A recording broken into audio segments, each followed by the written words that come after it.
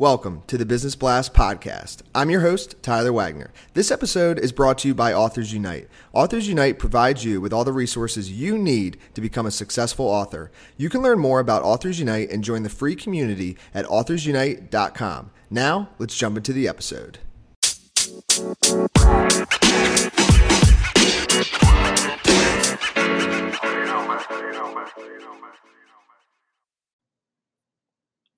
All right, everyone. Welcome back to another episode of the Business Blast podcast. I'm your host, Tyler Wagner, and today I have Leela Cosgrove with us. She is the CEO of Strategic Anarchy and the 8%. So welcome to the show. Thanks. Of course. Thanks for coming on. And we will dive in. The first question I have for you is, what is the best story from your life that has an underlying valuable message? It's probably that when I was 16 and I was a raging left-wing socialist, because you know what they say, like, if you're not a socialist before the age of 18, you don't have a heart. If you're still a socialist after the age of 18, you don't have a brain. And I was really so like gung-ho about everything and cared deeply about everything, like you do when you're 16. I actually headed up a walkout from my high school during that period. It was like 95, 96. The French were testing nuclear bombs at Mururoa Atoll, which is an island in the Pacific, and we had a big walkout. There's like 8 of us, walked out of school, got suspended from school, ended up on the press everywhere, all across Australia, all across the country, all over the TV, the newspapers, the radio stations. We were like huge celebrities for 2 or 3 weeks. And like, what is a big underlying message from that? It was basically that I learned in that moment that the smartest move I could do was to be one of 8 people who stood up, to have the courage of my convictions, even if those convictions have changed a bit over the years, to have the courage of my convictions and be willing to do what nobody else is willing to do, because without fail, that's where the press coverage, the success, the money, the wins are. And what is the most valuable piece of information we should know that's within your expertise or industry? Look, I would say sales, right? So it's like, without fail, what we're known for and what we're best at is getting on the phone and making sales and helping a lot of the largest guys in our kind of industry put together sales team and make sales. So I'd say that probably the number one element, though, within that would be that getting your mindset right around sales, because I think most people are absolutely petrified of actually getting on the phone and closing sales. So it's really about seeing sales as an act of service and seeing sales calls as being a combination of loving people enough to call them and help them, but also self-respect, drawing the line and not taking any shit from anyone. And yeah, I couldn't agree more that I think a lot of people are very scared of sales. And once you get over like that leap and you like do it a lot, then like everything changes. Exactly. And what is your best piece of overall business advice? So not necessarily industry specific. I would say I'm a firm believer in there's this amazing woman in Australia called Nadine Champion, and she is a full contact Muay Thai fighter who is undefeated. And she's also a cancer survivor. Definitely worth looking at her. She did a TEDx in Sydney. It was phenomenal. Her presentation was just phenomenal. But she talks about 10 seconds of courage.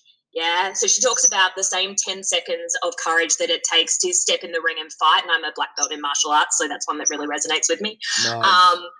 That 10 seconds that it takes to step into the ring and face getting punched in the face is the same 10 seconds that it took her to go into chemo and deal with the ravages of chemo on her body.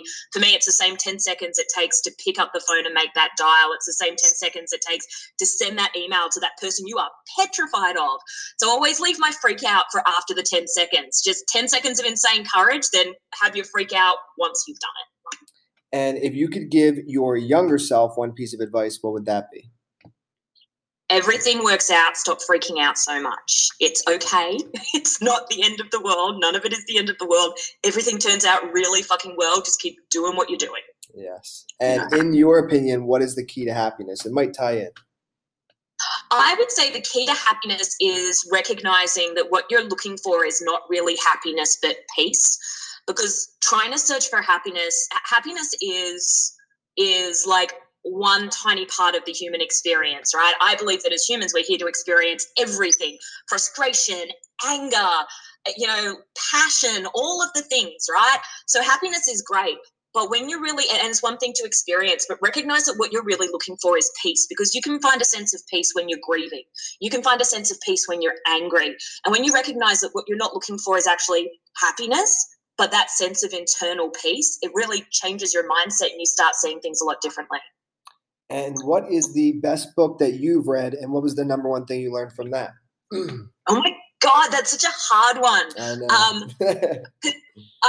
I'm a writer. I come from a writing background. So both, I read a lot of fiction as well as nonfiction, which always freaks people out because I think in our industry it's really expected that basically all you read is nonfiction. But I read a lot of fiction, and I think I learn just as much from nonfiction as I do from fiction as I do from nonfiction. But I'd say from nonfiction, look, classic Jay Abraham, Getting Everything You Can Out of All You've Got is just like, it'll change the way you think about business. Jay's the master. Jay's one of my mentors, and he's really basically responsible at some level for just about everybody who exists in the market. It's him and Dan Kennedy are responsible for everybody who exists in the marketplace. So anything by those two guys and you're good. And what is your favorite quote and why? I would say my favorite quote is, "You had to hand it to him. He had a plan. No fear, no distractions. The ability to let that which does not matter truly slide," which is from Fight Club, which is my favorite movie, which I can quote pretty much word for word because I've seen it that many times. But it's true. It's that thing, I think, in some ways, if you take out, look, I like the violence of it. I find that quite amusing. But really, if you take that out, if you look at Tyler without the kind of actual Fight Club part of it, you see someone who is an anarchist who is trying to destroy the current system to build a system that's better for everyone. He's looking for different ways to play with society and run society, and that's something I really, really resonate with. Yes. Thank you so much for coming on. The last question I have for you before we let you go is, where's the best place for people to find you online? Either on Facebook, you can find me at Leela Cosgrove, or leelacosgrove.com. Perfect. Thank you again for joining us. It was an awesome interview. Appreciate it. Thanks, Anna.